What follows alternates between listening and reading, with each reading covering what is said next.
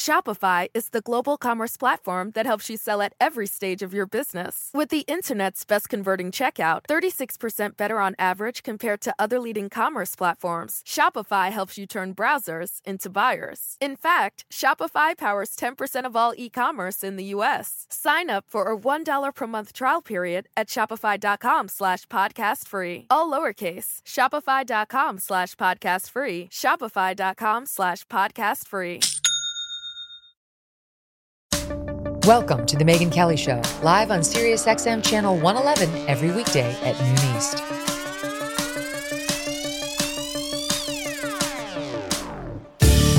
Hey everyone, I'm Megyn Kelly. Welcome to The Megyn Kelly Show. Oh, there's so many things to go over and so much goodness for you in today's show. You're really going to enjoy the next 2 hours or hour, however long you choose to stay with us. You're going to enjoy it.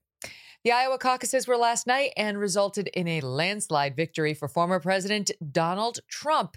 The race was called just 30 minutes into the night, causing a wave of blowback across social media and campaigns, especially from the DeSantis camp, which, they were unhappy that while voters were still waiting to caucus, they'd been told their votes weren't necessary, that it was already being called for Trump.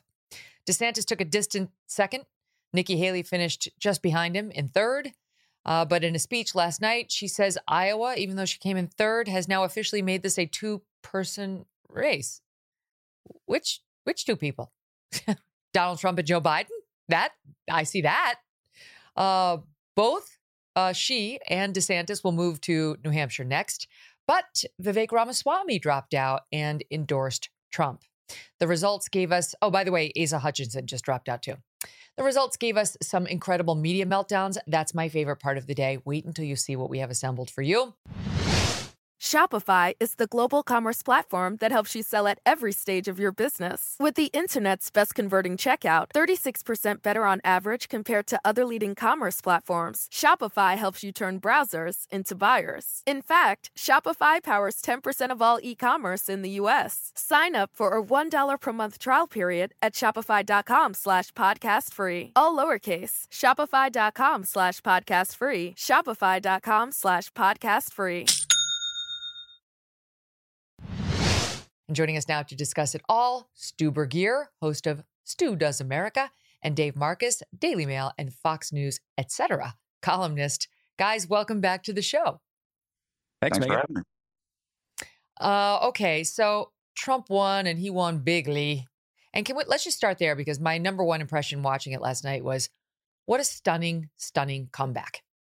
Just go back to after January 6th of 2020 and how everyone associated with Team Trump was being banned. They couldn't get book deals. They were on blacklists not to hire them or allow them to do speeches or anything.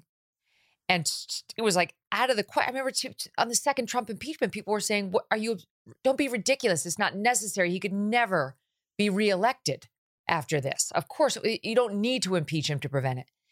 After all that and 4 indictments and even today, he's back at another defamation trial with E. Jean Carroll, who some jury found him liable for allegedly sexually assaulting and then defaming.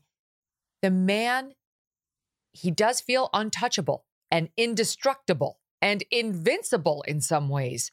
And that's what we saw last night, for him to come back and not just eke out a victory in Iowa, Stu, but crush it with over majority vote.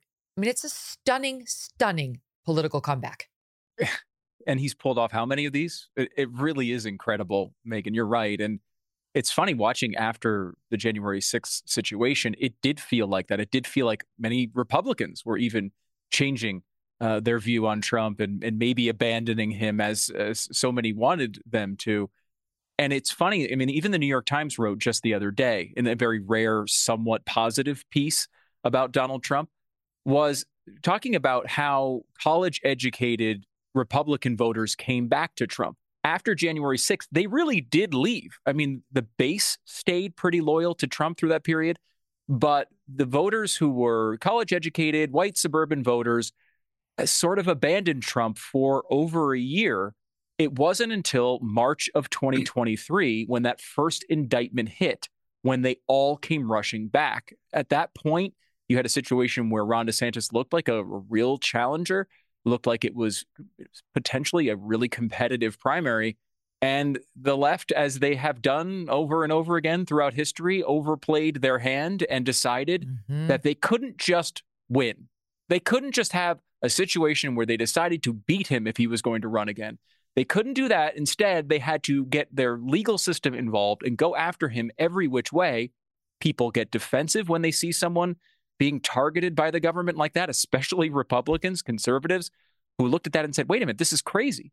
They're going to try to take him off the ballot. They're going to try to put him in prison. And the people who kind of didn't align with Donald Trump and probably are responsible for him losing in 2020 came back rushing in, supported him through this primary process, and it results in a blowout in Iowa. Dave, what did you make of it? I mean, I just don't, we've never seen anything like this, like Trump's resilience and the affection that a huge portion of the Republican Party, it's not all, has for him. Yeah, I really wasn't surprised that this was exactly what I expected would happen. Look, Republican voters like Trump. Stu's right that after January 6th, there was a cup of coffee when people were like, oh, no. But I mean, 4 or 5 days later, the polling was clearly showing that voters were still behind Trump. McCarthy and all of the rest of the politicians sort of fell in line.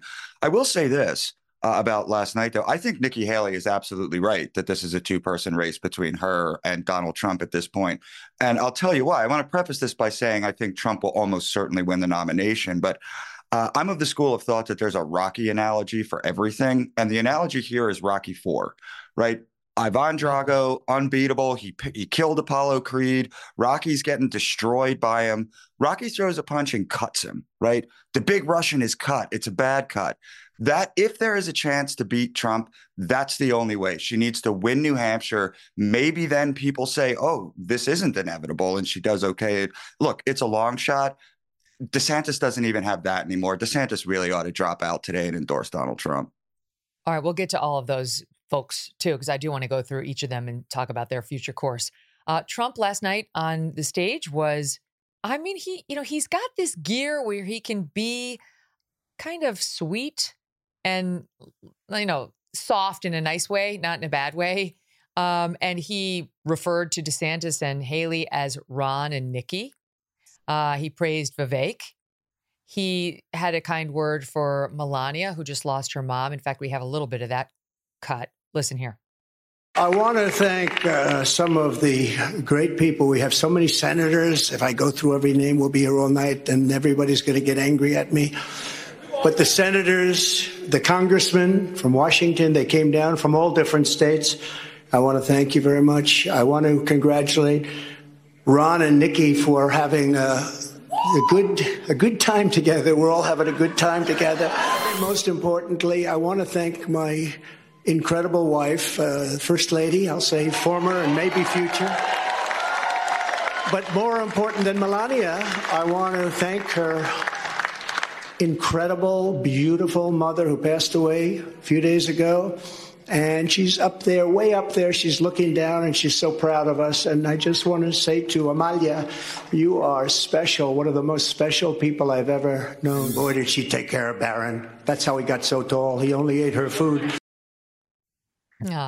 It's nice to see Trump do those moments. He doesn't do a lot of those moments. You could just tell he was in a very good mood. I don't know. To me, it seemed like almost a page-turner moment for him. Like the nastiness between him and most Republicans, I think in a way was put to bed last night. I think the party knows it's inevitable. And I think already now you're seeing some tweets and posts on X from people who are diehard DeSantis supporters saying, it's time. Like, it's time. The money, the effort, the energy needs to go into supporting our obvious, inevitable nominee and fighting Joe Biden, not fighting amongst ourselves. What do you think of it, Dave? Yeah, I think that's right, especially from the DeSantis side.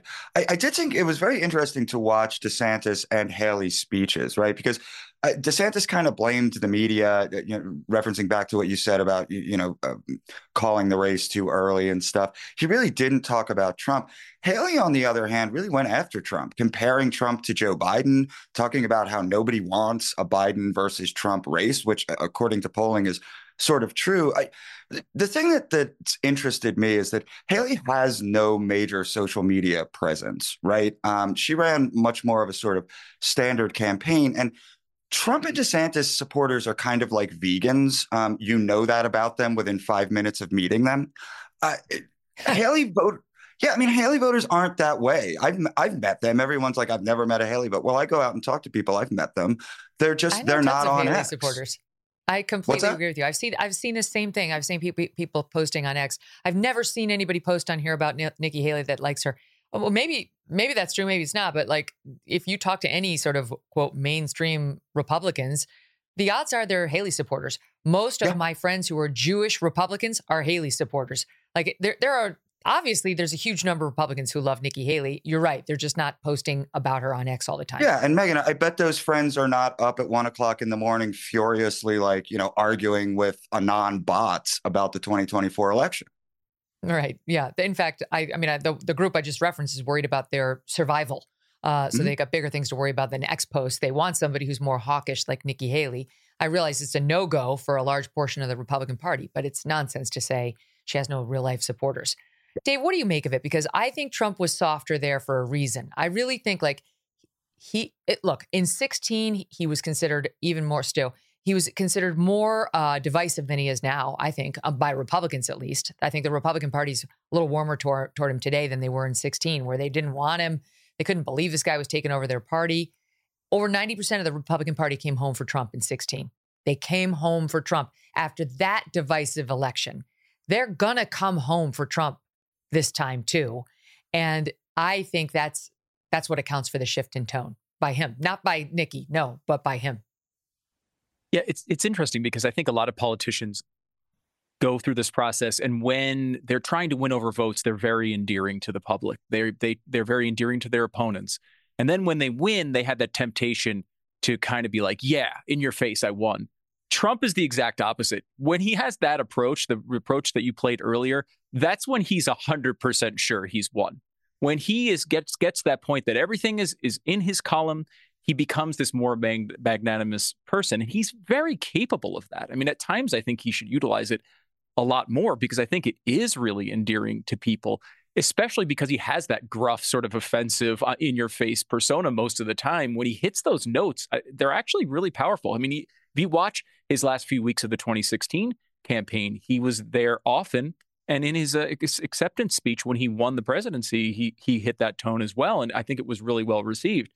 It's just interesting to see his power over the party now. You're right. In 2016, there was a totally different situation going on. I mean, there's a good chunk of the party that went to the polls. We talked to them day after day after day on the radio, who were completely holding their nose in November, going to pull the lever for him, thinking of coming up with any justification they could, the Supreme Court, something, anything they could to try to pull the lever for them. Most of them wound up doing it, but not happily. That was not the case in 2020. People were happy about generally the policies that he had pushed through and generally liked his presidency.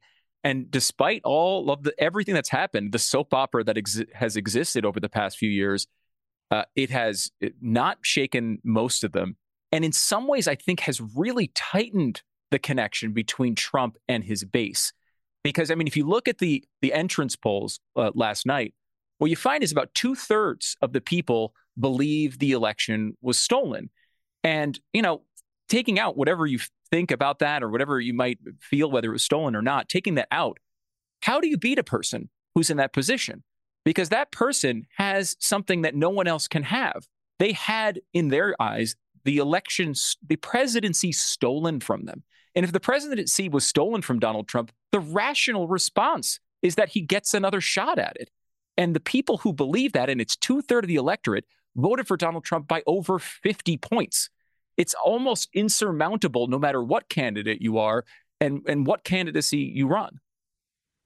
Yeah, exactly. And so I do think there's going to be a warming now towards Trump. Like, he passed the first major contest challenge. Look, DeSantis didn't drop out because he came in second. It was a distant second. I think, what did he wind up with? 19? And they're still like tabulating the numbers. He had 21 and Nikki Haley had around 19. She was about 2 or 3 points behind him. I don't see the path. I don't see the path, Dave. He came in, and Trump more than doubled his number. And he has no path at all in New Hampshire. DeSantis is not going to win New Hampshire. And then they go to South Carolina, where Trump is crushing even hometown favorite Nikki Haley, crushing her. So that's where DeSantis went right after Iowa last night. He didn't go to New Hampshire, though he's going back there later today for a CNN town hall. But it says something that he went directly to South Carolina, not to New Hampshire. And I know what he said last night is, I've earned my ticket. Here it is. I'll play you the soundbite, number 3. Yeah, I've earned my ticket out of Iowa. What to where? Watch. They threw everything but the kitchen sink at us. The media was against us. They were writing our obituary months ago. They even called the election before people even got a chance to vote. They were predicting that we wouldn't be able to get our ticket punched here out of Iowa. But I can tell you, because of your support, in spite of all of that they threw at us, everyone against us, we've got our ticket punched out of Iowa. You explain it to me. Ticket punch to where? To oblivion? You're absolutely right, Megan. He has no chance in New Hampshire. That's obviously why he's going to South Carolina. He has no chance in South Carolina. I really don't understand why he'd even go to New Hampshire, because the fact of the matter is, in New Hampshire now, you have Haley at 29%, but you have Christie still at 11% in the RCP average, which puts her pretty close to Trump. If DeSantis were to drop out, he'd be handing New Hampshire to Trump. So I'm absolutely baffled. And I will say this, I watched that speech last night, and I could be wrong about this. Like, maybe this will come out eventually. I think Ron DeSantis gave his victory speech. It was absolutely bizarre. He's talking about George Washington and the Civil War and this lofty language. It's like, you lost by a lot. Like, the media said we were dead. You are. What are you talking about? Like, this doesn't make any sense what you're saying. I do. I think they didn't write a concession speech, and he just went out and gave the victory speech anyway. Look, it's maybe they need some time. There's stages of grief. I think you mentioned there are people sort of slowly coming around to this, but DeSantis is finished. Yeah. Here's the thing. John Cardillo, who's on X a lot, Stu, he's been a big DeSantis supporter, and he posted this post. The primary's basically over, and so is my criticism of Trump. I've said what I thought. I wanted the more conservative guy. Americans have spoken. Our guy lost. Dems will destroy us. So all of our fire must be directed at them. 110% must be directed at the left. And there, went on from there. But he's not the only one. I think, look, I'd be thrilled to see Ron DeSantis go all the way through. It didn't happen. He needed to win Iowa. That's the reality. And now we just have to hold on until he realizes it too. As for Nikki Haley, I don't see a much better path for her. She's probably going to come in a strong second in New Hampshire. But let's give her the benefit of the doubt and say she comes in first in New Hampshire. She comes in first in New Hampshire. He's then going to crush her in South Carolina and on Super Tuesday. And that when DeSantis drops out, the notion that the DeSantis supporters are then going to go to Haley is questionable at best. Yes, highly questionable and probably not going to happen. There's a new poll out in New Hampshire that has a 40-40 tie between Trump and Nikki Haley. She really could win New Hampshire. It's largely because independent and Democrats are going to vote for her. And that's not really a sustainable way to win a Republican primary. However, the next state is South Carolina. She does have 25% of the vote there. And she is, you're right, still far behind Trump, but it's not theoretically impossible in her home state that if she wins New Hampshire, she gets a bump, she makes that close. I think if I'm in her campaign, I'm still trying to play this out and seeing what happens. It's not completely impossible. I don't think it's sustainable. And in a way, oddly, even with DeSantis finishing second, there's more of a path for DeSantis to win the nomination than there is Haley, just from the perspective of 70% of this population that's voting here are Donald Trump fans, and none of them are Nikki Haley fans. So there's almost no crossover there. The people that are voting for Ron DeSantis are generally Trump open. They're not, the huge skeptics that are going to go to Nikki Haley. If Trump were to drop out or something, then you could see a path for Ron DeSantis. And that really is his path at this point. I mean, look, this is a situation, and I've been looking at this as a two-tiered primary. You have the normal contest that we've all become familiar with over the years where candidates vie to win. And there's a secondary contest going on that we have to acknowledge, which is they might just throw Trump in prison. Who knows what the Supreme Court says? They might just take him off the ballots. And if all those things start happening and the world goes crazy, I don't want to see the chaos that ensues from that. But there has to be a second choice in an election like this because of the unique circumstances with Donald Trump and what they're trying to do with him. I do think that it's important for us to look at these people and decide, hey, who is that second choice? Because they have 91 indictments against Donald Trump. They're not going to go 0 for 91. I don't know how it's going to turn out, but they're going to go after him. And at some point, they may present a circumstance where you need to go to an alternate. I mean, it's true. It's very true. I don't think the party's going to voluntarily eject Trump after he's gotten the nomination. But if he's sitting in a prison cell this summer when they have their nominating convention, the party's going to be faced with a serious choice.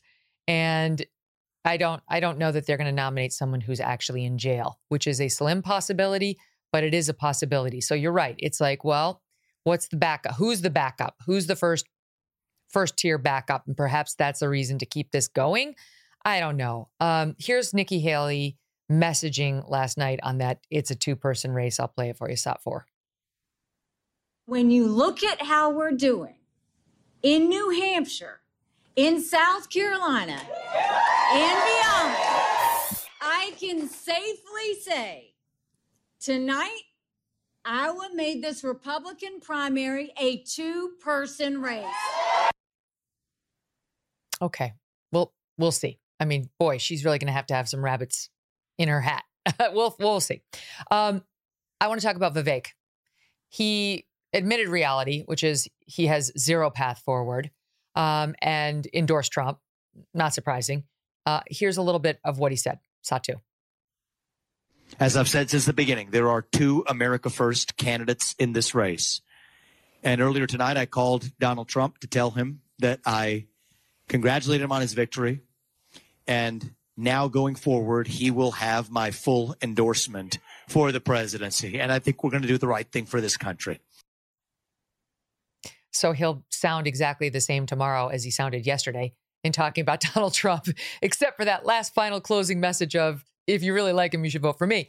I have to say, that's obviously the right course. He did not have a path forward in this nomination. But man, this has been a very fruitful and consequential run for him. His name recognition has gone way up. His social media presence and following has gone way up. And he's created a lane within the Republican Party. It's like a sliver within MAGA that really loves him and that sees him as the next generation Trump.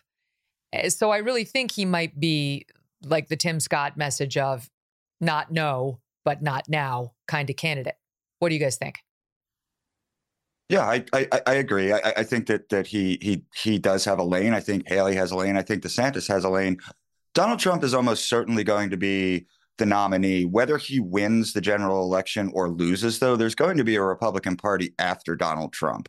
And that's a lot of what this race is about. So for Nikki Haley, for example, if Nikki Haley were to just stick around and be getting 20, 25%, here and there, and was obviously the second place candidate in the 2024 GOP nomination, that's very good for the more hawkish people who want to give money to Ukraine, who are the staunch allies of Israel, people like that. Vivek obviously wants to throw Israel under the bus, wants to throw Ukraine under the bus, and there's a part of the GOP electorate that's on board with that. So I think underneath Trump, watching all of this stuff play out is very interesting. And I think that more than potentially winning the nomination is why you would see somebody like Haley stay in this race, get a major keynote speech at the convention, and try to keep the neocon fire lit at least a little bit inside of the party. And not for nothing, most Republican elected officials in Congress are a lot closer to Nikki Haley than they are to Vivek Ramaswamy. I mean, by a lot. That's right. That's right. And even that they are to Trump. And Vivek's not a carbon copy of Trump. I mean, I've said repeatedly, I think Vivek is trying to be a carbon copy of Tucker. I really fully believe he watches Tucker and tries to say what Tucker says. Tucker's one of the most clever and gifted communicators that we have on the right side of the country. And Vivek is not somebody who's been in Republican politics at all. I don't even think he was voting Republican or voting at all for most of his adult life. And it's like, we watched him enter the race. He was not woke. He made that his thing. So, okay. But he wasn't saying anything that was pro-Trump or pro-MAGA as recently as a couple years ago. And then I really believe strongly he stumbled onto the Tucker message, listened to it, converted it, tried to make it his own. And for me personally, it's why he doesn't sound as persuasive as Tucker does, because it's not in his heart. He learned it and is repeating it, but it isn't his. Like with Tucker, it's sincere. I know the guy. I know Vivek some too. So he's got some learning to do. He's got some committing it to heart, I think, in order to really sell it as a politician. Because I think voters at some level, they know if you mean it or if you're just parroting it. And I would say if I were advising Vivek, that's your next step. You need to do more than learn it. You actually have to love it and live it and figure out how these guys who are a little older and a little wiser and have been doing it longer than you have got to where they got, right? Like what drove Tucker there? What, as a guy who was the more National Review bow tie wearing Republican for most of his life, Tucker got there organically. That's the only way to really truly land there, Stu. So I do think Vivek has a future in politics if he wants it, but I would say he's got some work to do. Yeah, I think that's a really fair analysis. I think he does sometimes sound like he's speaking these things as his second language, though he is a talented communicator and a smart guy. I think he's learned a lot of these points really well. You can tell some of the books that he's read and ingested, and people kind of make fun of him as that Chat GPT sort of candidate, but like you kind of get that from him, where he has ingested a lot of material, and he is really well spoken and has something to offer to conservative politics, especially if the Republican Party is going to be a MAGA party post-Trump. I don't think that's look, you look at this as a Vivek Ramaswamy campaign worker, or maybe him himself. You have to look at this as a positive, right? I mean, no one really knew who you were. He wrote a couple of books about wokeness that were really good, and he had something to say before this, but no one knew who the guy was. He was, invisible on the scene. I kind of think of him, and a lot of people take this as a knock, but I don't mean it as a knock. I kind of think of him as the Pete Buttigieg of this campaign, where look, Buttigieg kind of came out of nowhere. No one knew who he was. He had a little bit of a moment there where it seemed like, he was making a little bit of damage. Is he the young up and coming candidate? And then he winds up in some job inside the administration.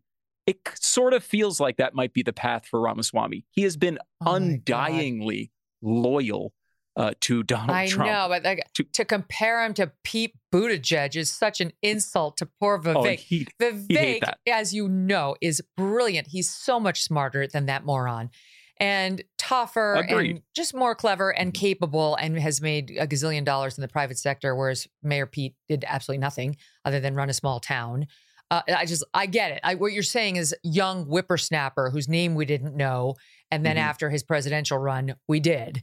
But I'm sure you feel as I do about the intellectual comparison not holding up between those two men.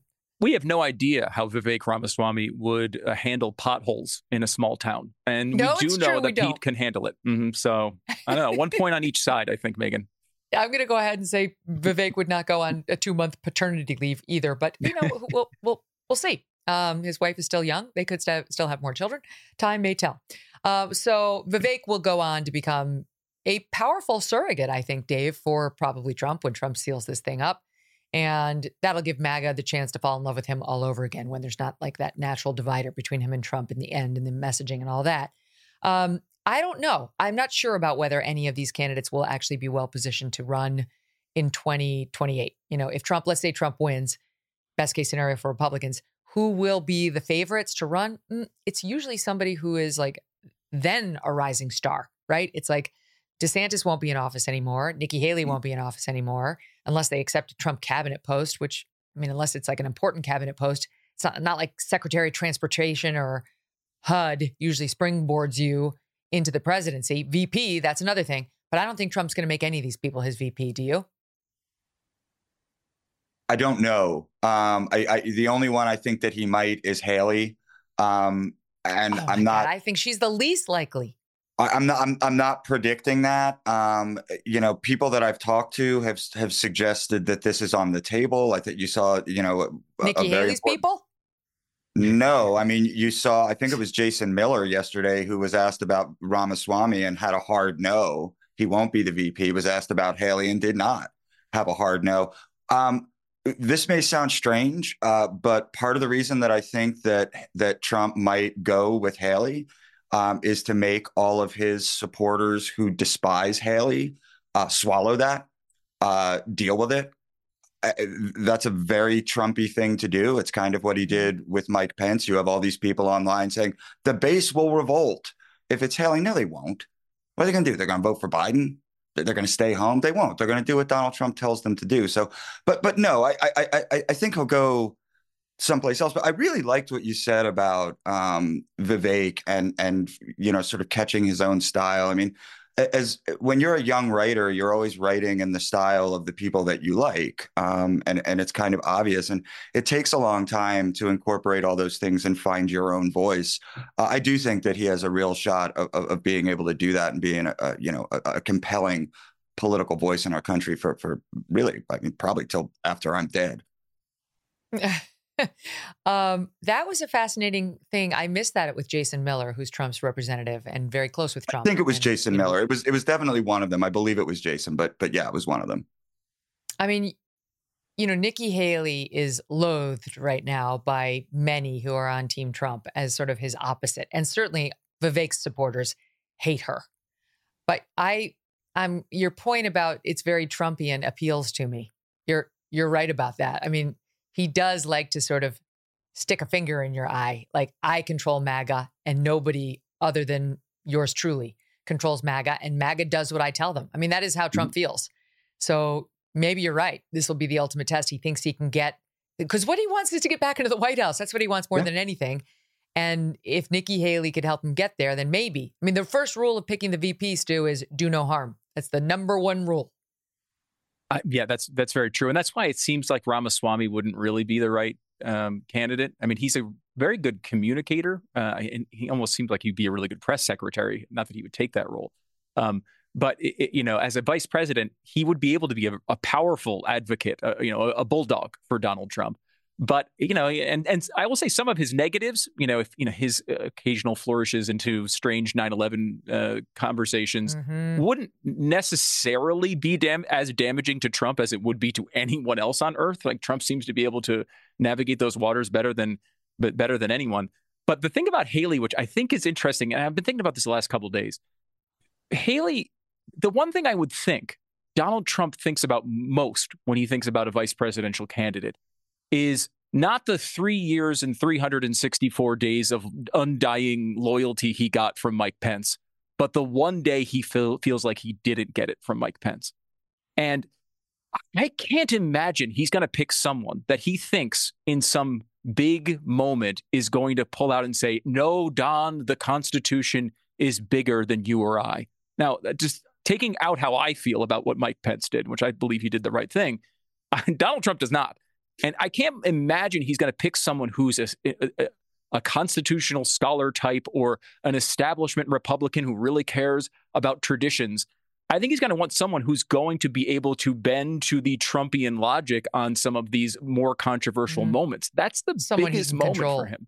Yeah, I think someone he can control. That's a very good point, too. I think it's going to be a woman. I think it's going to be a young woman. And I don't think it's going to be Haley. And I don't think it's going to be one of his competitors for what it's worth. Noem? I mean, sounds like Kristi Noem. I don't think it's going to be Kristi Noem. You've got someone, Megan. I can tell. Do you have something to announce here, Megan? Megan? Yeah, Megan, do you have an announcement to make here? No. Yes, it's me. Right. Trump and I, we've come a long way. Yeah. No, but I do have my suspicions. I'm not ready to say them yet, but I actually do. I have a woman in mind that I just think he's going to choose. And we'll see whether I'm right. I'll be honest with you. If he chooses somebody, if he picks a young woman and it's not mine, I'll tell you. And if it is mine, I've told my team, so they'll back me up on whether I have it right. But I don't want to get ahead of my skis. Okay, so let's keep going because the media coverage is my favorite thing to talk about on nights like this because anything involving Trump, any Republican really, but Trump especially brings out their true crazies. And that's my tease. We're going to take a break. When we come back, my God, do I have some delicious goodness for you, gentlemen. You're going to be so happy at these sound bites. Stand by.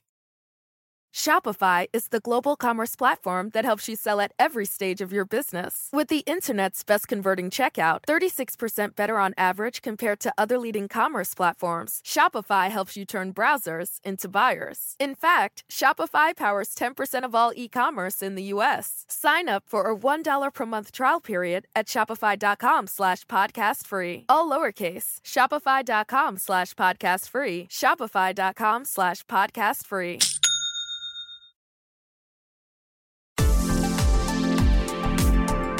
Just a minute on some of the numbers, guys, before we get on to the media. This, according to the New York Times, Trump won 51%, DeSantis won 21.2%, Nikki Haley came in at 19.1%, Vivek was down at 7%. Vivek's out, Asa Hutchinson's out, DeSantis and Haley say they're moving forward. Trump won all, this is via Politico, Trump won all but one of Iowa's 99 counties. Amazing. Losing only Johnson County, home of the University of Iowa, to Nikki Haley by a single vote. Think about that. Just next time you think your vote doesn't matter. That one person who didn't like Trump and said, I'm voting Haley, you were the one who cost him his perfect record on the counties there. He cleaned up across key GOP voting demographics, winning not just a majority of white evangelical Christians and non-college educated voters, but also a plurality of independents and college grads. The big controversy of the night, as you guys probably know, is the AP and, well, actually first it was CNN and then the AP and then CBS called the race for Trump 30 minutes into the voting, 30 minutes in, while people were still caucusing and therefore still voting. Now, the call was correct. And the math they use, they do entrance polling where they say, who are you going to vote for? And they merge that, they marry it up to actual vote that's coming in, because some caucuses go quickly and they get actual vote and some go slowly. And those people didn't yet get counted when the AP and CNN and CBS called it. But anyway, the formula does work and has worked for a long time.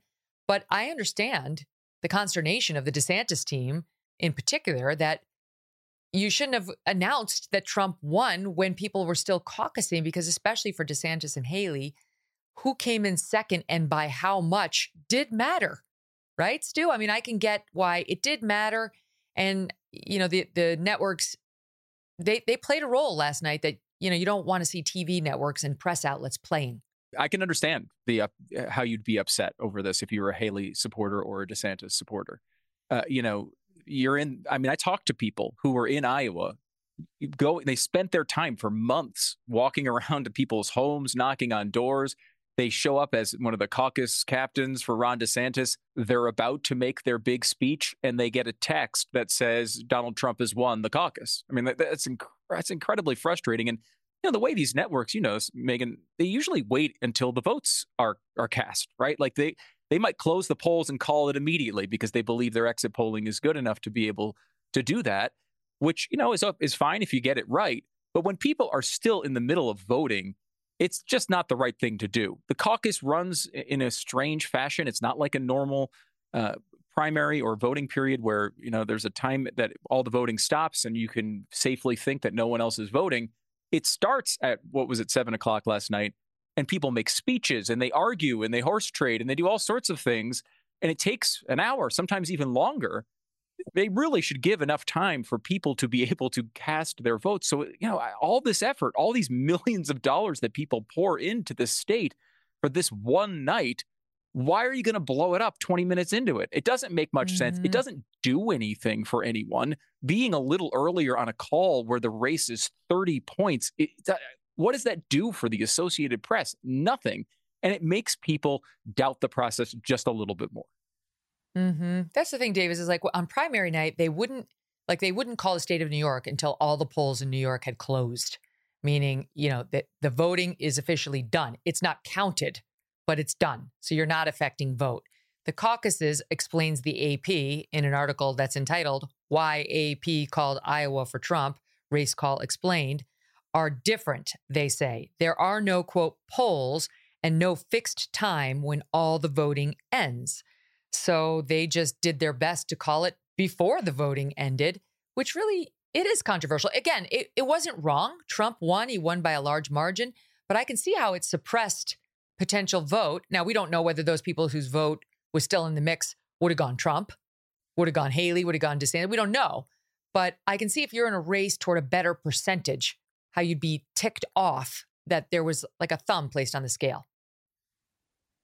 I suppose. I don't think it makes any actual difference in the real world. I mean, I can't. I speak to a lot of voters. I haven't met a lot of voters who I feel like would have made the trip to the caucus, be sitting there, know who they're going to vote for, get this text and either leave or say like, oh, well, now it's pointless. Look, maybe wait an hour. I think the AP has a point in that, like, do we have to wait until every single caucus is over? Do we have to wait until half of them? There's probably some middle ground to find here, like maybe wait an hour and after the caucus is open or something. But listen, it's a poor musician who blames their instrument. It's a poor politician who blames the media. It's not a winning argument. I thought Haley was kind of smart to just ignore it and let it go. And I don't think it sways voters. I mean, I don't know. I think this is a quick fix. I don't think it's that big of a story. But you know, when you have a tough night, you grasp onto whatever you can, I guess. Mm-hmm. Well, Trump was not complaining, and you know, he has complained in the past when he lost to Ted Cruz in 2016. He claimed that vote was not trustworthy and that he in fact won. Even though Trump went on to win the nomination, he's still trying to relitigate that. But I will tell you this, the networks never change. They, during Trump's victory speech, decided to cut away. He's too controversial to listen to because, you see, he lies. He lies. And that is why Rachel Maddow's MSNBC cannot tolerate his victory speech. Here's how she explained it in SOT 10.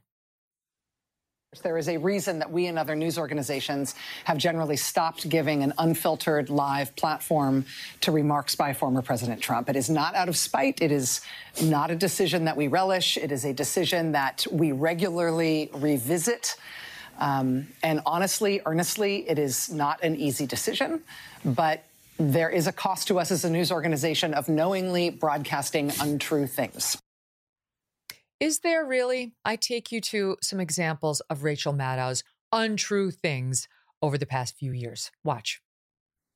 Now we know that the vaccines work well enough that the virus stops with every vaccinated person. Well, if they were going to look at potential tax evasion, what would they need to look at in order to look for potential tax evasion? What I have here is a copy of Donald Trump's tax returns. He paid $38 million, looks like $38 million in taxes. So ahead of that meeting, they knew it was the Russian government. Ahead of that meeting, the president's son, according to this new reporting, was informed, hey, the Russian government has dirt on Hillary Clinton. And apparently the response to that was, Gimme. Russia, Moscow, Russian, Russia, Putin, Russian against us. Russians rush against the U.S. The Russian government. The report of Special Counsel Robert Mueller has finally been submitted. This is the start of something, apparently, not the end of something. But there's a cost to saying untrue things, Stu. So we have to silence Trump. I like Rachel Maddow's Untrue Things as the new name of her show. I think that would flow really nicely and would catch on quickly. I object to the fact that she never changes her clothing.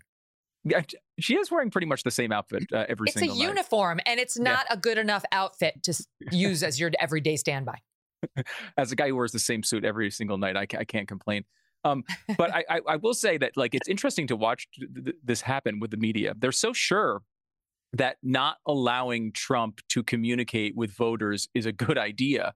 And if the goal is to stop Trump, sometimes maybe the opposite should be true. I mean, I think we talked about the softening of Republican voters from January 6th on through this primary.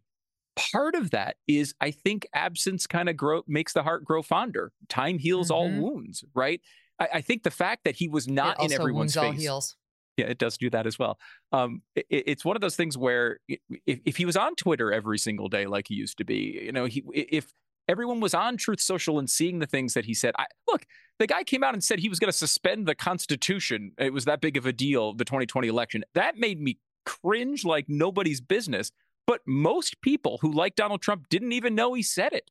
A lot of the stuff that Ron DeSantis tried to bring up as counter arguments were things that Trump had said, and people weren't even aware of them. I don't know that that would have changed the election. I think Trump is in a very unique position. But when it comes to a general election, I do think we're in a different position. Trump is probably helped by the fact that it looks like, number one, everyone's trying to take him off the ballot, trying to throw him in prison, trying to silence him. You know, I mean, this is what unites people. Definitely. They don't learn. They don't get it. They'll just, like today, this morning, Trump today, Dave, he's right off of his victory, not going on the campaign trail immediately. He's going to New York. He's where you are, steps from where I am, to attend the E. Jean Carroll defamation damages trial.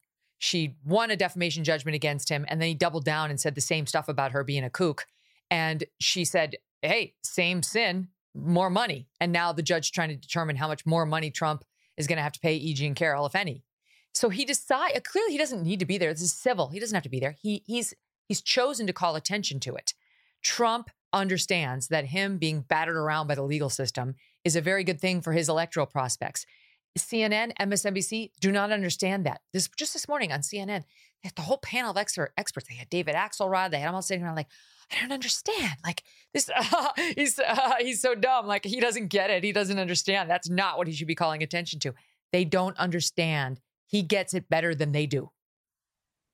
Yeah, I mean, how stupid does Rachel Maddow have to think her audience is to believe that if she allows them to even watch a speech by Donald Trump, they're going to be so mystified by, you know, his lying rhetoric that they're going to become pro-MAGA. I mean, it's absolutely ridiculous. I was talking to a buddy of mine who writes at, I wouldn't call it a liberal outlet, but a sort of down the line outlet about this very question. And he said to me, well, isn't it possible, David, that the way Trump lies is different than what we're used to from normal politicians? And this is why we feel like we have to take extra measures. And I said, well, maybe, but wait a minute, because Joe Biden told me that he had never spoken about business with Hunter Biden, right?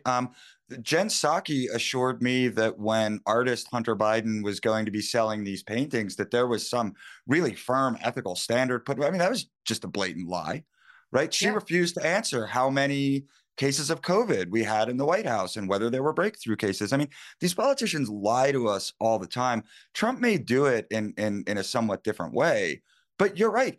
He's out there. I mean, look at the difference between how Donald Trump is handling his legal woes, literally making speeches every day, insisting that he is innocent at the courthouses, and the way that Joe Biden is dealing with his impeachment and his legal situation. Oh, I can't talk about that.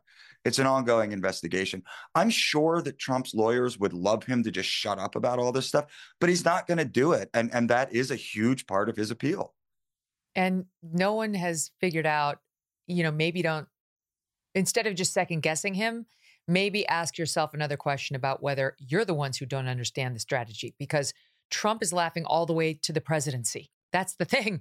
Like, okay. I mean, it might be time for you over at MSNBC and CNN to reevaluate your media tactics, which are, yes, of course, securing the nomination for him.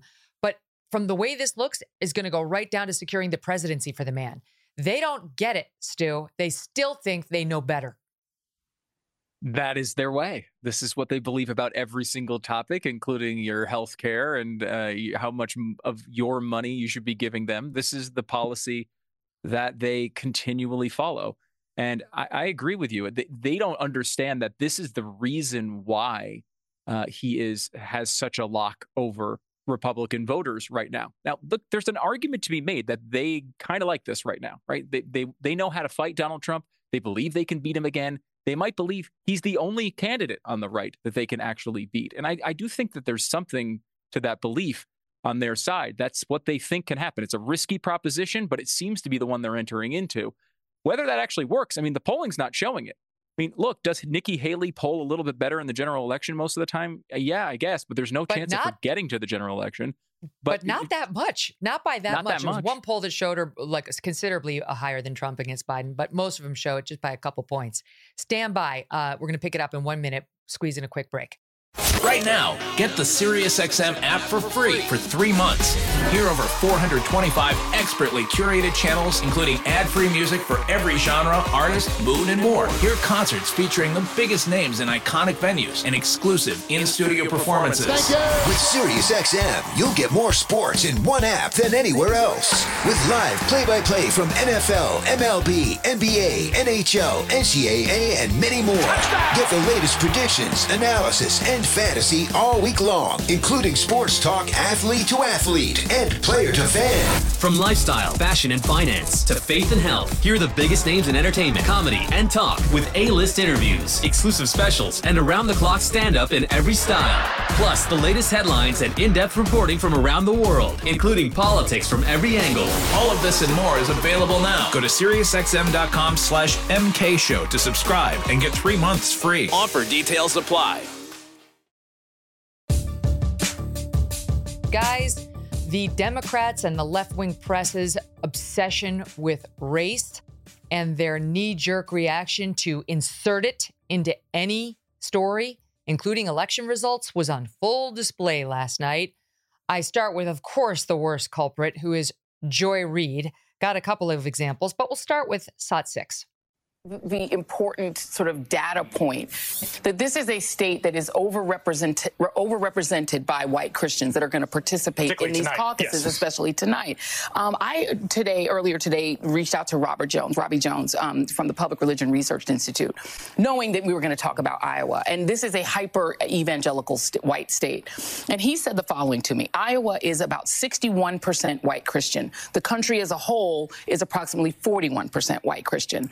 And in Iowa, we're talking about evangelical white Christians. Because I asked him, what do they get out of supporting Donald Trump? Because he keeps losing, he keeps delivering losses and losses and losses. And he said the following: they see themselves as the rightful inheritors of this country, and Trump has promised to give it back to them. All the things that we think about electability, about, what are people gaming out, or none of that matters when you believe that God has given you this country, that it is yours, and that everyone who is not a white conservative Christian is a fraudulent American, is a less real American. Then you don't care about electability. Got it, Dave? It's the whiteys and their sense of entitlement that explains Trump's rise in the polls. The problematic whites who have a sense of entitlement. Yeah, I'd like to think that news alert was like somebody in the booth who was like, "Can we shut this woman up?" I think, is there anything? Like, is there any news that we can break with? Just stop it. Eagles down by 10. Whatever. Sorry, Stu. It's starting to me too. Look, it's aside from being itself racist, aside from just being utterly and completely inaccurate in terms of the way that white voters, who many of whom voted for Obama, right? I mean, we know that this is abject foolishness. It's also just gotten enormously boring. I mean, it's just the same thing over and over and over. With no new results. And I guess that the idiots who watch MSNBC, who aren't smart enough to watch a Donald Trump speech without suddenly turning into, red-hatted MAGA people, enjoy hearing Joy Reid say these things. But I think it's telling that clip is on your show rather than on Joe Biden's X account, because I don't know who rhetoric like that possibly helps. It's so divisive. It's so wrong. That's the business she's in.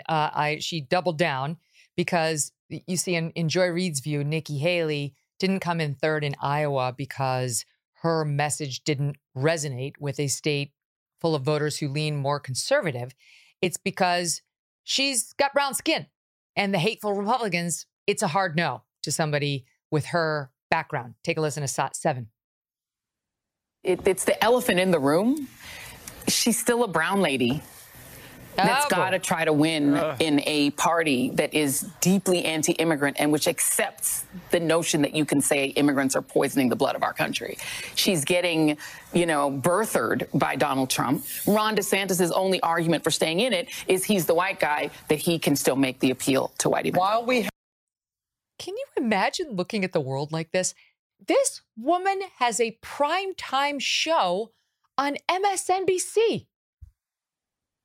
This is a deep psychosis, I believe. It is something that is strange, and I don't understand it. I will tell you, I've never met anyone in my entire life who's a white person who thinks they are the rightful inheritors of this country. They believe in the fundamental principles of this country, the founding principles of this country, and they want to protect those. That's a cultural argument. That is an argument of institutions. That is not an argument of color of skin. I think I live by this rule. I try to live by this rule. I encourage everyone to live by this rule. I think most people do, which is never, ever in your entire life make a decision, any decision based on skin color for any reason. That's a really simple rule that I think most Americans strive to follow. It's not always perfect. Certainly there are people who make decisions based on skin color. There probably are people who are like she describes. I guess they exist. Never met one, but maybe they do. Maybe those are the people with the tiki torches back in Charlottesville. I don't know. But I will say, Reid. It is. It is. There is a thirst for this racism to exist. There is a lust for it to exist. There is a lust for it to explain all bad things so they can justify all of their own mistakes and losses and disappointments in life. And this comes from the left. I mean, talk to conservative people of color. They don't think this way. Talk to people all around the country of all different colors and sizes and everything else. People want to see others based on merit. That's what the country's foundation is, merit. And instead, they're trying to turn this into a place where we're bringing back decision-making based on skin color. I thought we all agreed that was a bad time. That was the wrong way to go. I thought we all agreed on that. And for some reason, they're trying to drag it back into modern times, leave it back 100, 200, 300 years ago. Trump he said the thing about immigrants are poisoning the blood. And there's a real question about whether some of the immigrants coming across our southern border we know they are, bringing fentanyl into this country and literally poisoning the blood, literally being responsible for poisoning the blood of Americans to the tune of 100,000 deaths a year. This has been something Trump's been raging about for a while. But in the eyes of every MSNBC host, it's just one drop of immigrant blood makes you unacceptable to Republicans. That's where they've gone with it. One drop of immigrant blood makes you a hard no for the racist GOP. Her colleague over on MSNBC, Lawrence O'Donnell, took it there as well. It wasn't a one-off. Listen to him.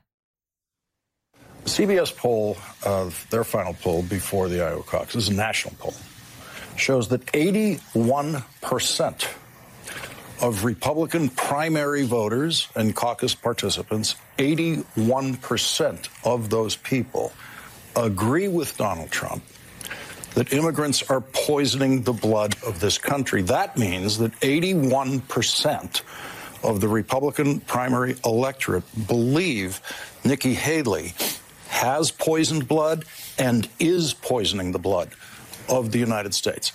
I can't. His man is literally married to an immigrant. He's literally married to an immigrant. Right, well, good point. This is so absurd. I guess it's like Barron's blood is poisoned under this rationale, this logic. No, I mean, his fake sanctimony and gravitas, his attempt to tell you that 81% believe this. It's amazing to me that they have even 2 viewers left. This is the only thing that they traffic in. This, and all bad news for Trump is bad, and all good news for Trump is bad. That brings me to my next point over on MSNBC. So you wonder with Trump because they'd been saying for weeks in advance of Iowa, like he's got to get over 50%. Anything less than 50% is a loss for Trump. Well, he did it. He got over 51%. So was MSNBC going to say, you know what? He did it. He's stronger than ever. I get it. Whatever. That's what no. That too is a bad sign for Trump. An ominous sign, in fact. Dave Marcus, take a listen to this montage we put together of that reaction. If Barack Obama took 40 years off and then ran in a Democratic caucus in Iowa, would 50% of Democrats vote against Barack Obama? We can all sit here and put on sackcloth and ashes and moan about Donald Trump getting 51% of the vote. got to say, for people who actually want to win general elections, that's not good news. 50% of people voting in the Iowa caucuses against a former president is bad news for that party's prospects in the general election. Not good news. Almost half of the base of the Republican Party showing up for this caucus tonight voted against Donald Trump. Think about that. First of all, 50-50 for an incumbent really sucks. This is not good for Donald Trump. Have they seen the approval ratings on Joe Biden, Dave? Have they seen the number of Democrats who do not want Joe Biden to be the nominee and would happily rush to the polls if the Democratic Party would allow a real challenger? Oh, I'll do you one better than that, Megan, and bookmark all of those segments for a week from now. I just looked at a poll that shows Dean Phillips at 28% in New Hampshire. Now, most viewers are saying, who is Dean Phillips, as I was about 2 weeks ago. He's at 28%. Joe Biden is at about 50 to 55% in these New Hampshire polls. Now, the Democrats pulled a fast one, right? They said, oh, these votes won't count. We're not even putting Joe Biden on the ballot. But I'm under no obligation to buy into that fast one and say I'm not going to pay any attention to this. Fact of the matter is, Joe Biden is at about the same place in New Hampshire as the actual incumbent president, as what Donald Trump performed at yesterday in Iowa. Now, all these clowns on MSNBC, if Phillips gets 30% of the vote, are they going to have the same reaction? Of course they aren't. I mean, whatever Donald Trump does is bad. It's bad for the country. It's bad for Trump. It's bad for everybody except MSNBC thinks it's ratings, I suppose. But yeah, of course you're right. I mean, they said he's got to hit 50%. Oh, he did. And that was it, right? Yeah, it's the thing is, Stu, it's he needed to hit a higher bar, even though the first time around in 2016, I think he won Iowa with 26%, went on to secure the nomination. The Republican Party at large hated him, right? He lost, but he hit, I think, 26%. The Republican Party hated him, went on to vote for him. As I said before, 90% over, came home for Trump. If they don't think the party's going to come home against Joe Biden, they haven't been paying attention. And not just the party, but there are a fair amount of Democrats and independents, in particular Democrats, who weren't allowed to vote in Iowa last night, who are also going to cross party lines to vote for Donald Trump this time because of their wallets. Yeah, and that is the key to this election, I think, for Donald Trump, if he is the nominee, which it looks like he will be. There is a part of this, and this is what the left is hanging their hats on, that Donald Trump will come back in, he'll say all these things, people will be reminded about the things they didn't like about him. This will become a referendum on Donald Trump instead of a referendum on Joe Biden. And that's the path to victory for Joe Biden. It's, again, a really risky strategy. But if this happens to be a referendum on Joe Biden, he doesn't have a chance, right? I mean, this has been a catastrophe. This has been, 4 years, coming up on 4 years of disappointment after disappointment after disappointment. The border is in worse shape than it's ever been. We just went through a high inflationary period. Now the point that they're bragging that it's come down to just slightly elevated percentages. We have what's going on in Ukraine, what happened in Afghanistan, all of these situations going on at the same time. He's mismanaged each and every one of them to one degree or another. And in normal times, this would not be difficult. The American people would be able to say, okay, this has been a bad 4 years. Let's go back to the guy with the low inflation and when everyone had jobs and the economy was roaring. And sure, we had our problems, but they seem minor in comparison to what we have now. Donald Trump does have a unique ability to wrest the news cycle away from those types of thoughts. And that is what the media, I think, is planning on trying to accomplish once we get past this primary period. We will see if that's successful. But what a risk. What a risk, Megan, for someone that they claim is literally Hitler, right? If that's who they think this guy is, the very last thing they should be doing is acting like this and empowering him through this primary and probably winning over people who are just looking at this and saying, it's just unfair what they're doing to this guy. I care about democracy. I do. You keep saying we should care about democracy. Then don't take the other option off the ballot. Don't throw the other guy in prison. People are reacting really negatively to this, and it may wind up burning them in a huge way. Yeah, that was the line of the day. Very funny. Here's a little bit more of them trying to drive home to, I guess, the two open-minded MSNBC watchers on why Trump is so bad and you could not possibly consider him over the very, very good Joe Biden. Listen to SOT 12. With Joe Biden, you've got a guy who grew up in a family whose dad struggled. As he got older, Joe Biden went through one tragedy after another. He lost a wife and a baby girl in a tragic car accident. He lost a son to cancer. His other son struggles with addiction. And through it all, you have Joe Biden persevering. And on the other side, he's running against a guy who right now is trashing American democracy. He's a draft dodger. His daddy gave him $400 million. He inherited $400 million, which he lost. A New York judge says he's a rapist. He's been caught stealing nuclear secrets. So it's interesting. I was there in 2015 and 16 when Trump ran the first time. He had already, quote, dodged the draft. He was already born with a silver spoon in his mouth. He had already been given $400 million by his dad. And this is Joe Scarborough and Morning Joe back then. And he's going to offer you the vice presidential nomination. Will you accept it? I'll do anything that will get will stop us from 8 more years, like the past 8 years we've had. Okay. You don't want me to do the ones with deportation? Nothing too hard, Mika. Okay. It's a family affair. They say you can tell a lot about a person by their children. Donald Trump Jr.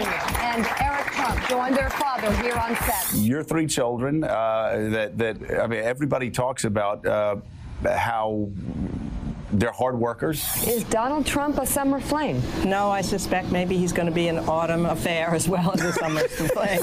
And you know it's my hair. Well, I do, because I tugged on it once. Mika, what do you mean pretty good? You know you loved it. Wow. Trump, you're naughty. Scarborough literally saying he would be Trump's VP. Same guy. Did the draft thing happen in between 15 and 23? Because I don't remember that. Yeah, no, it didn't. Can I just say that I've always felt so bad for Joe Biden's dad? I mean, every time you hear about Joe Biden's dad, like he's worried about money. It's like you're hearing some conversation from the bedroom. Like, I don't know if we're going to make the rent, sweetie. I'm really worried. I mean, it's like every story about Joe Biden's dad, this poor guy. Like, I'm glad finally that it worked out for the family. But no, I mean, look, it's ridiculous. Stu brought up the people who held their nose to vote for Trump in 2016. I didn't. I was very worried about Trump. I didn't know what the hell this guy was going to do. And I did not vote for Donald Trump in 2016. Took me about a year to realize that like the sky wasn't falling. The bunch of stuff was happening that like I kind of liked. And I said, okay, I was wrong about this. This is fine. These guys somehow went the complete opposite direction where they started off at, oh, don't worry. Like we've known him for a while. It'll be fine. Went through 4 years of outside of Democrats in Congress going insane, 4 years of relative normalcy. And now their hair is on fire. You're right. It makes absolutely no sense. That's what a lot of people believe did it, that Trump did not select Joe Scarborough as his VP. And many people say that was the beginning of the turn, where suddenly Trump didn't look all shiny and fun anymore. And they were getting all sorts of blowback from people. Do you think Scarborough would have done what Trump asked him to do at the Capitol? No, I don't. No, I don't. No, I wouldn't impugn Scarborough that way. I really think you'd have to be a complete Trump lackey to have done what he asked, which was totally inappropriate. And I think Mike Pence did his duty and was a hero that day. And I don't really care if people disagree with me at all. That's my firm belief. However, I also think like the obsession with the left on trying to tell us that election was perfect, Stu, is ridiculous. I do think that Joe Biden won the election, but there were so many issues with the way the election was handled that I completely understand the majority belief on the Republican side that the election was, quote, stolen, right? I don't agree that I don't agree with the votes being flipped from the one to the other, But, we could go over the media bias that happened, the suppression of the Hunter Biden laptops story, the 50 intelligence so-called experts who came out to say it was disinformation, the Chris Wallace stopping any debate about Joe Biden's corruption and Hunter's connections to Ukraine at that debate. We could keep going. The changing of the rules in Pennsylvania, the COVID mail-in ballot changes without the proper approvals. There were a lot of irregularities that left people with a very sour taste in their mouths. And I get that and I validate all of that. But to me, the Democrats' refusal to acknowledge, I can say, okay, no evidence of votes being flipped, but also rigged might be an appropriate term. I get why Republicans feel that way. The left cannot do that. The left is not totally unwilling to look at how the election went down and whether Republicans might have a point in feeling like it was stolen, however you want to interpret that word. That brings me to John King. So we go from MS over to CNN. I was watching CNN for a bit last night, and John King, literally every time they went to the guy, he's doing the board, there's this county, here's that county. Every time they went to the man, he made a comment about how this is how elections play out. It's beautiful. It's America. It's legitimate. You just watch it with your eyes. It makes me so happy. It's very unfortunate these Republicans think it was stolen. It's not true. It's not true. They were talking about the exit polls showing, did Biden win legitimately in 2020? For Iowa Republican caucus voters were asked, did he win legitimately? Now, legitimately is an ambiguous term. Back to the discussion I just raised. 65% of Republicans voters said no. 30% said yes. I totally get that. I get that. Legitimately speaks to the points I was making. Take a listen to John King having a repeated meltdown over that number. So many of these people about to vote in Iowa believe the election was stolen when it simply was not. That is one of the biggest changes Donald Trump has had on the Republican Party. The distrust in American politics, in the process, in the legitimacy of the process is a cancer on American democracy. And so as Republicans watch this tonight, set aside anyone who tells you, yeah, but we do it right and the Democrats do it differently. Or if it's in a blue city or a blue state, they do it differently. It's just not true. Historically, when so many people have been told to doubt the integrity of elections, right? This, to me, as someone who's done this for 40 years, forgive me for editorializing, is the saddest part of our democracy, that people doubt this. I love watching this because it's working the way it's supposed to work. And that could have kept that going for another 20 minutes still. It's priceless. Look, we want trust in the system. It's funny that the side of the aisle that keeps talking about trust in the system is like, we really need that democracy, the kind with only one name on the ballot. That sounds wonderful. It's a totally bizarre sort of circumstance where they keep going down this road and making these arguments where I don't think they hear themselves speak. And by the way, this is very, very natural. Parties say these things all the time in polls because they don't like the other side. It boils down to that at some level. The number yesterday in Iowa was 66% of people who did not think Biden was legitimately elected. But if you go back to the early Trump years, the Democrats were polling in the mid-70s. Was Donald Trump a legitimately elected president? They were saying the answer to that was no, because of Russiagate or whatever Rachel Maddow was saying on her new Untrue Things program. This is very much the same thing happened with, birthers and all these claims that kind of bubble up on each side. A lot of it reflects, look, I just don't like that guy. I remember talking to a few people back right after the 2020 election, and they were very convinced that the election had been stolen. And I was just pressing on them, trying to understand what they meant, because I think Republicans, to your point, Megan, should have done a better job parsing the differences you just talked about. I think a lot of times people were too hesitant to say, well, wait a minute, some of these claims on the internet are not true, but here's what is true. People were getting mailed ballots and we don't know what happened.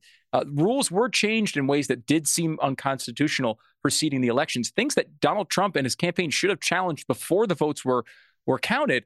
All of that is really true. But I was talking to a few of these people and they were just like, I'm sure of it. It had to be elected. We kept going down road after road after road until they basically told me there's just no way America would elect that guy.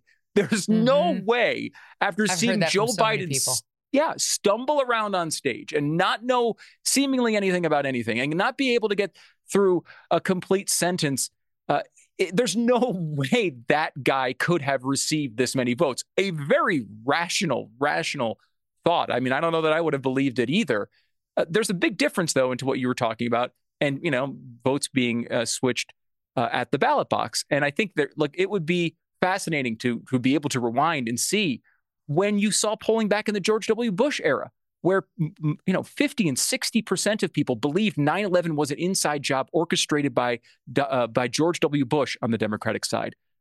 These theories do go through parties. Largely, they are a reflection of partisanship, though, not the falling of all democracy. Mm-hmm. I mean, to me, Trump is a master messenger, and he lost. He was upset he lost. He doesn't believe he lost. And he has spent the past 4 years trying to convince his base and the Republican Party that it isn't true. The same way, the Ukrainian phone call was a perfect phone. It wasn't like just an okay phone call that didn't deserve impeachment. It was perfect. And everything he's done is perfect.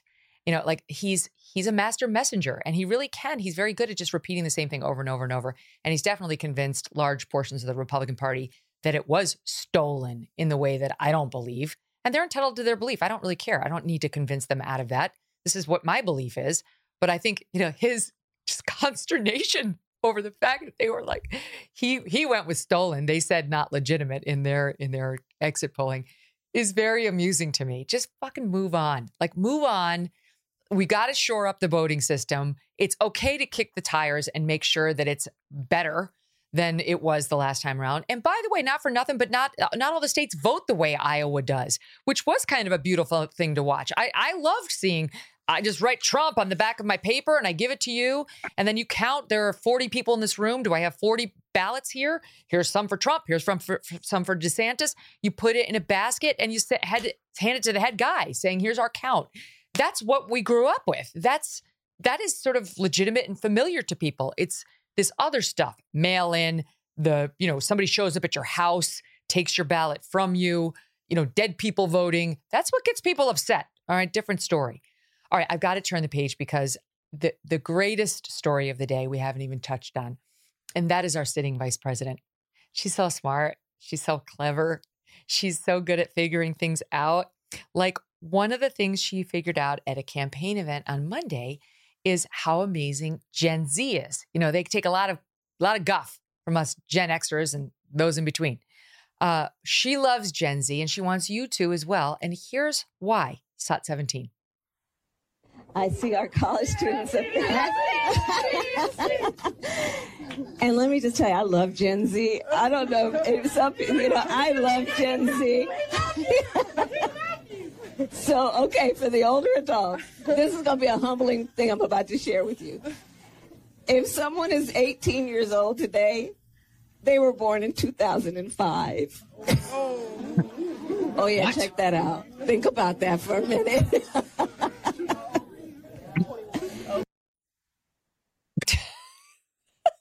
Dave. Hold on, I'm thinking about it. Can we use calculators? Sorry. Yeah. No. I thought about it. The math is correct. Yes. I'm still checking. Thank you. Thanks, Dave. Yeah. She is hilarious. What That's a strange figure in our politics. What a strange figure. So her attempted profundities always get to me. I love them. That one, she was, this is going to blow your mind. It's going to blow your mind.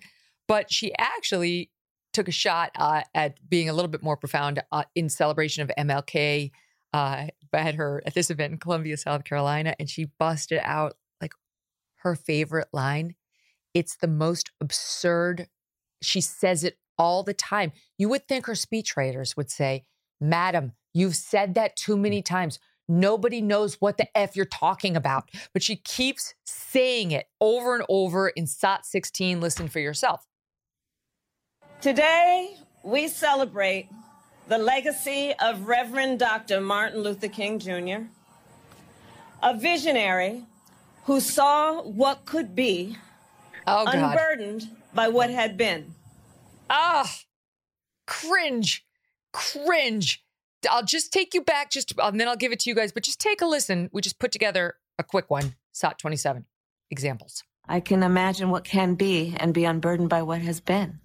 You know? Oh my God. What can be unburdened by what has been. What can be unburdened by what has been. What can be unburdened by what has been. What can be unburdened by what has been. What we can see, what we believe can be unburdened by what has been. What can be unburdened by what has been. What can be unburdened by what has been. Is she done? The RNC actually put that together. Is she done? I can't, there's nothing in, she's an empty vessel. She is an empty vessel. She has no profundities to offer, and it's very clear to all of us. And she could very well be our next president if Joe Biden gets reelected. Stu? Look, I don't know if that's fair. I really see her more as she's seeing what can be and is unburdened by what has been, Megan. And I think that's really the deep. It's fascinating to watch her. She's unburdened by everything except the mask that she's wearing in the last clip, which is fascinating to watch. Unburdened by intelligence. Yes. Unburdened by intelligence, a shame, embarrassment.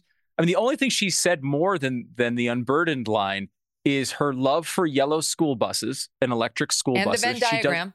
And the Venn diagram. There's three things she says. She's got 3 tracks on the CD and she's hitting random at every speech.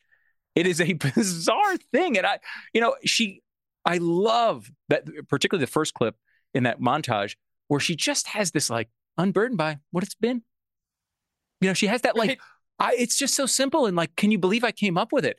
She is a strange figure. And oddly enough, really nobody's won over by it. I don't know how she has this job. She was a complete failure in the primary. She has unlikability ratings that are, that borderline dead fish on the sidewalk. Nobody seems to like Kamala Harris at all. And, you're right. She probably would be very difficult to avoid if for some reason they made a change or she was going to run the next time, because how do you change and avoid the person of color that is your VP? But man, I don't even think, Democrats don't even like her. Nobody defends her. She's just seemingly but Joe Biden, she is a burden the odds to of the him making administration. it 5 more years. That was my point, is simply the odds of him making it 5 more years if he gets reelected are very slim based on the way he's performing right now. So she would take over. I don't think anybody would actually voluntarily elect her as president, but she could get in there if that happens. The problem with Kamala Harris, many problems. She really is unburdened by a high IQ, Dave. It's obvious to anybody who watches her for 2 minutes. But not only does she not appear to be very sharp, she's a race provocateur. She's Joy Reid in a different suit.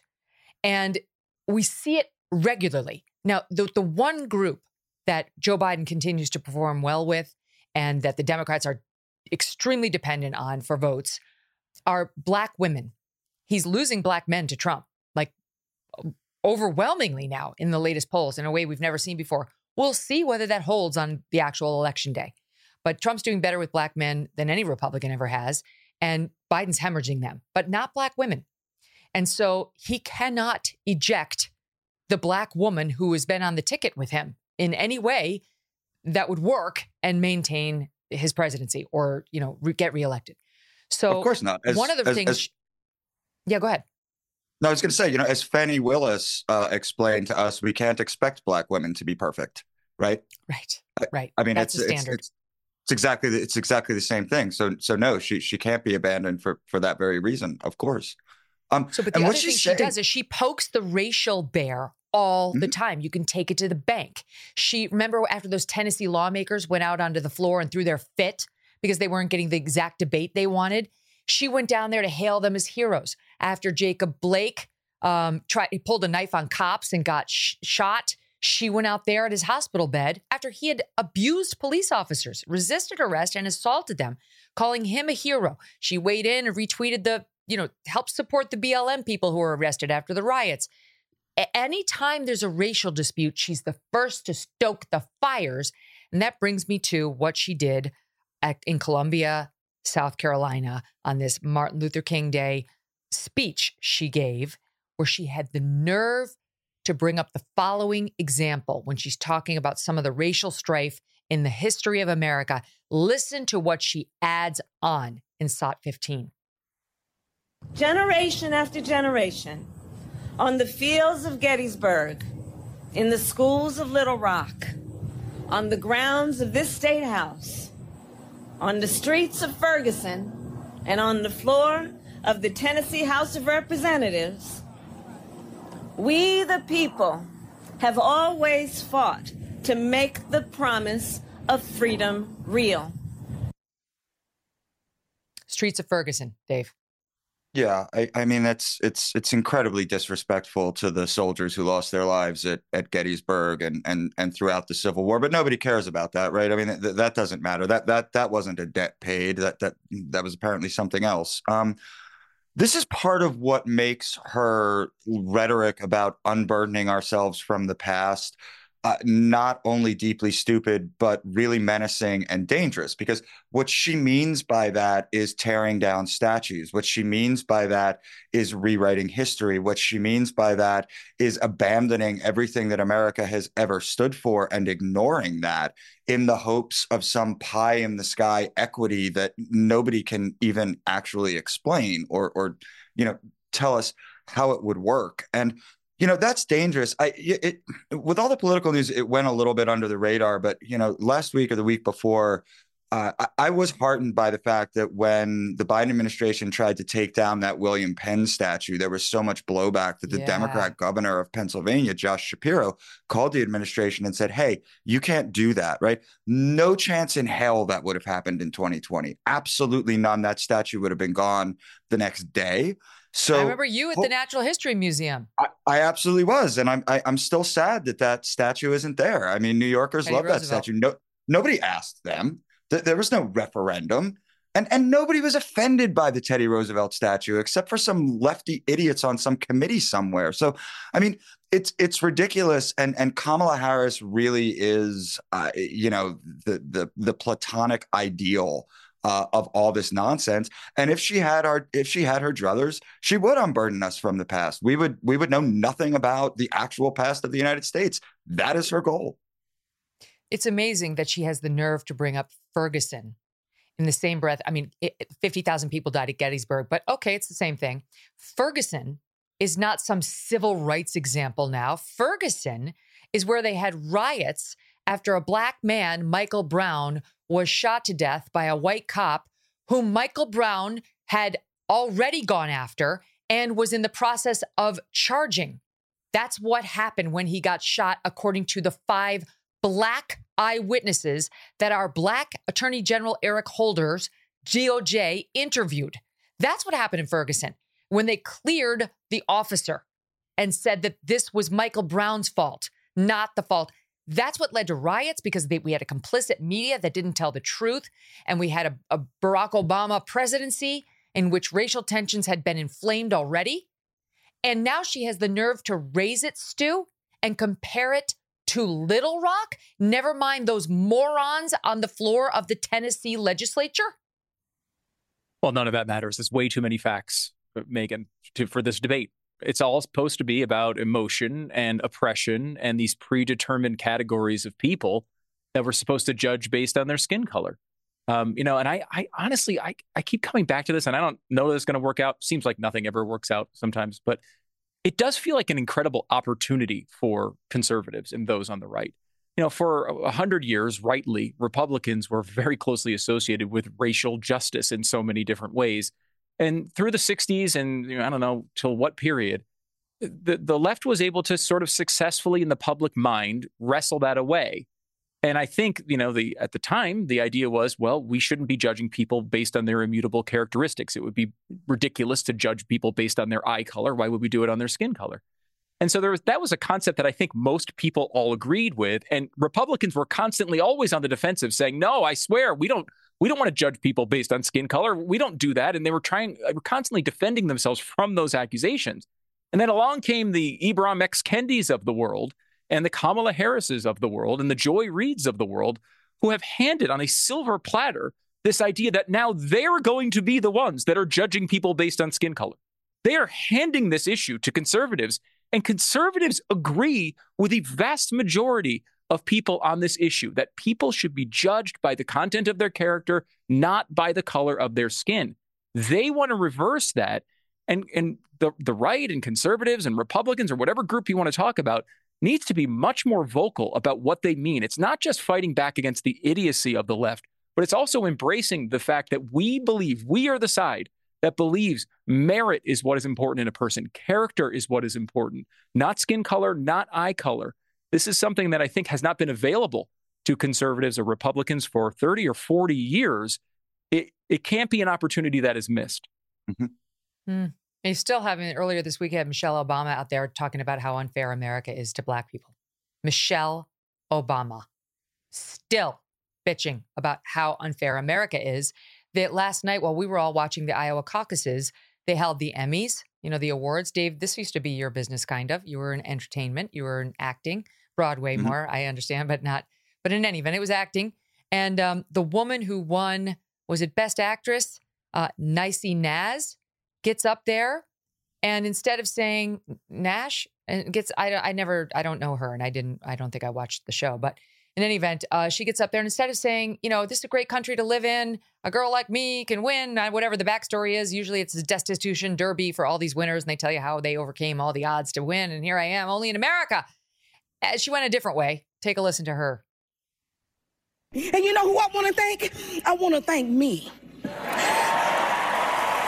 believing in me and doing what they said I could not do.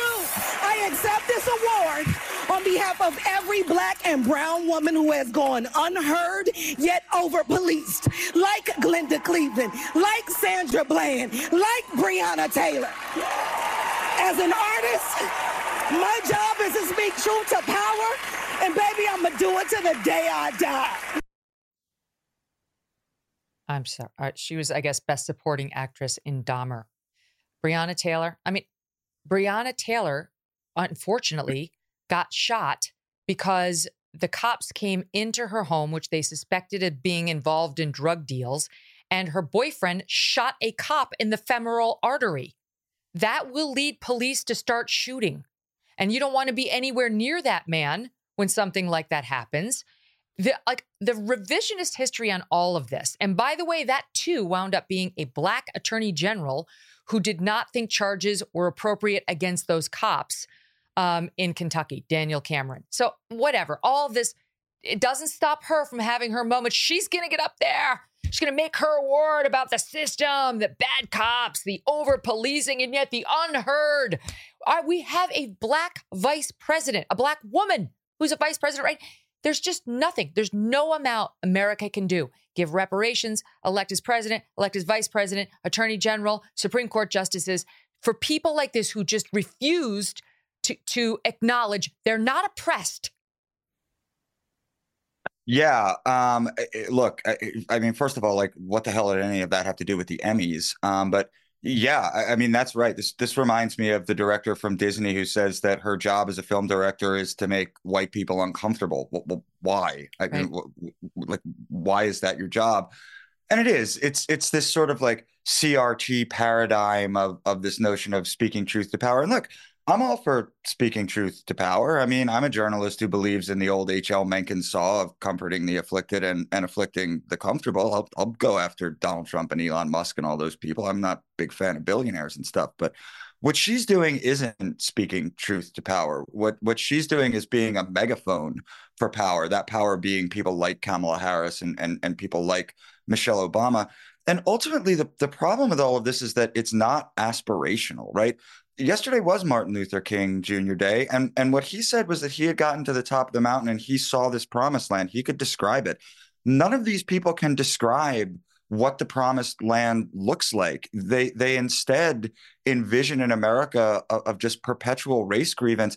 And I'm really sorry to say this, but it's starting to infect the right as well. I mean, we're starting to see white conservatives who are basically saying, like, fuck you, I'm oppressed.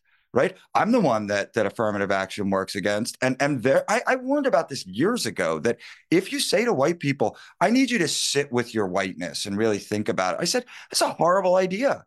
because they will become more tribal just like everybody else. And that is absolutely the worst case scenario for the United States of America. And it scares the hell out of me. Yeah. Stu, it is disturbing to see so many of our so-called leaders, whether it's the vice president or a primetime cable news host over on MSNBC, or the best supporting actress constantly, or the DA down in Georgia who's prosecuting a former and would-be next president, constantly playing the race card, constantly. And no matter what is achieved, it's not, yeah, I made it, this is a great country. It's, despite the disgusting country I live in, I made it. And I now speak for all the victims of this horrible place.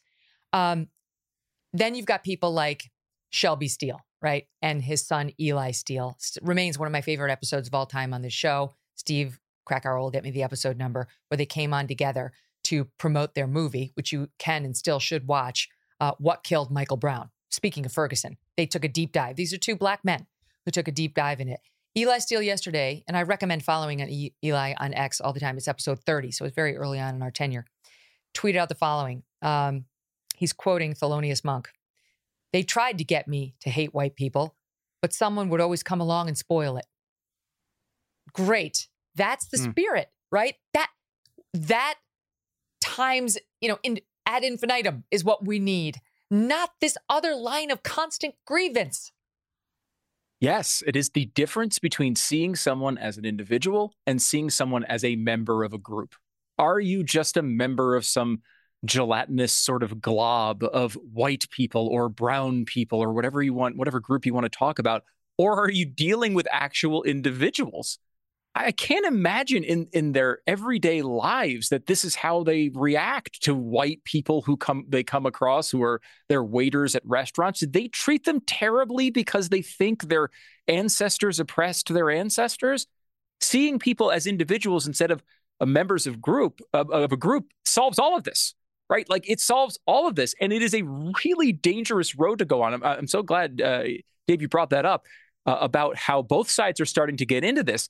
I remember Barry Weiss bringing this up a while ago, and I think it's really smart. And that if you go and you constantly tell people for a generation that race is the most important thing about you, what do you think that leads to? If you tell people for a long period of time, not just people of color, but you're also telling white people the most important thing about you is your race. That's why you're a racist. That's why you're bad. That's why you need to constantly have reparations of whether the emotional or monetary sort. And you do that to a generation. What do you think that's going to cause down the line? What did that cause? And this is what they did in Europe in World War II. Teach people that their race was the most important thing about them. That's how you had to think about the world. That leads to terrible, terrible outcomes, some of the darkest outcomes in our history. It's not something you want to play with. Convince people that they are just people. You can talk to them. It doesn't matter. The least important thing about them is the color of their skin. That is the path to freedom and happiness between races when we stop thinking about that all the time. And I don't know where that plot got lost, but it is in the burning dumpster fire right now. Yeah, but we have to sit there and listen to these MSNBC anchors lament the racism of the Republican Party. That's all their party, guaranteed. We know for sure for a couple of them. But, preacher, heal thyself. Take a hard look inside and figure out what you're doing to the national conversation and why we have the rise of people like Donald Trump, who may be controversial, but are fighting back against the nonsense. Guys, thank you so much. A pleasure. As always, Stu and Dave, you're the best. Tomorrow, Michael Knowles will be here. See you then. Thanks for listening to The Megyn Kelly Show. No BS, no agenda, and no fear.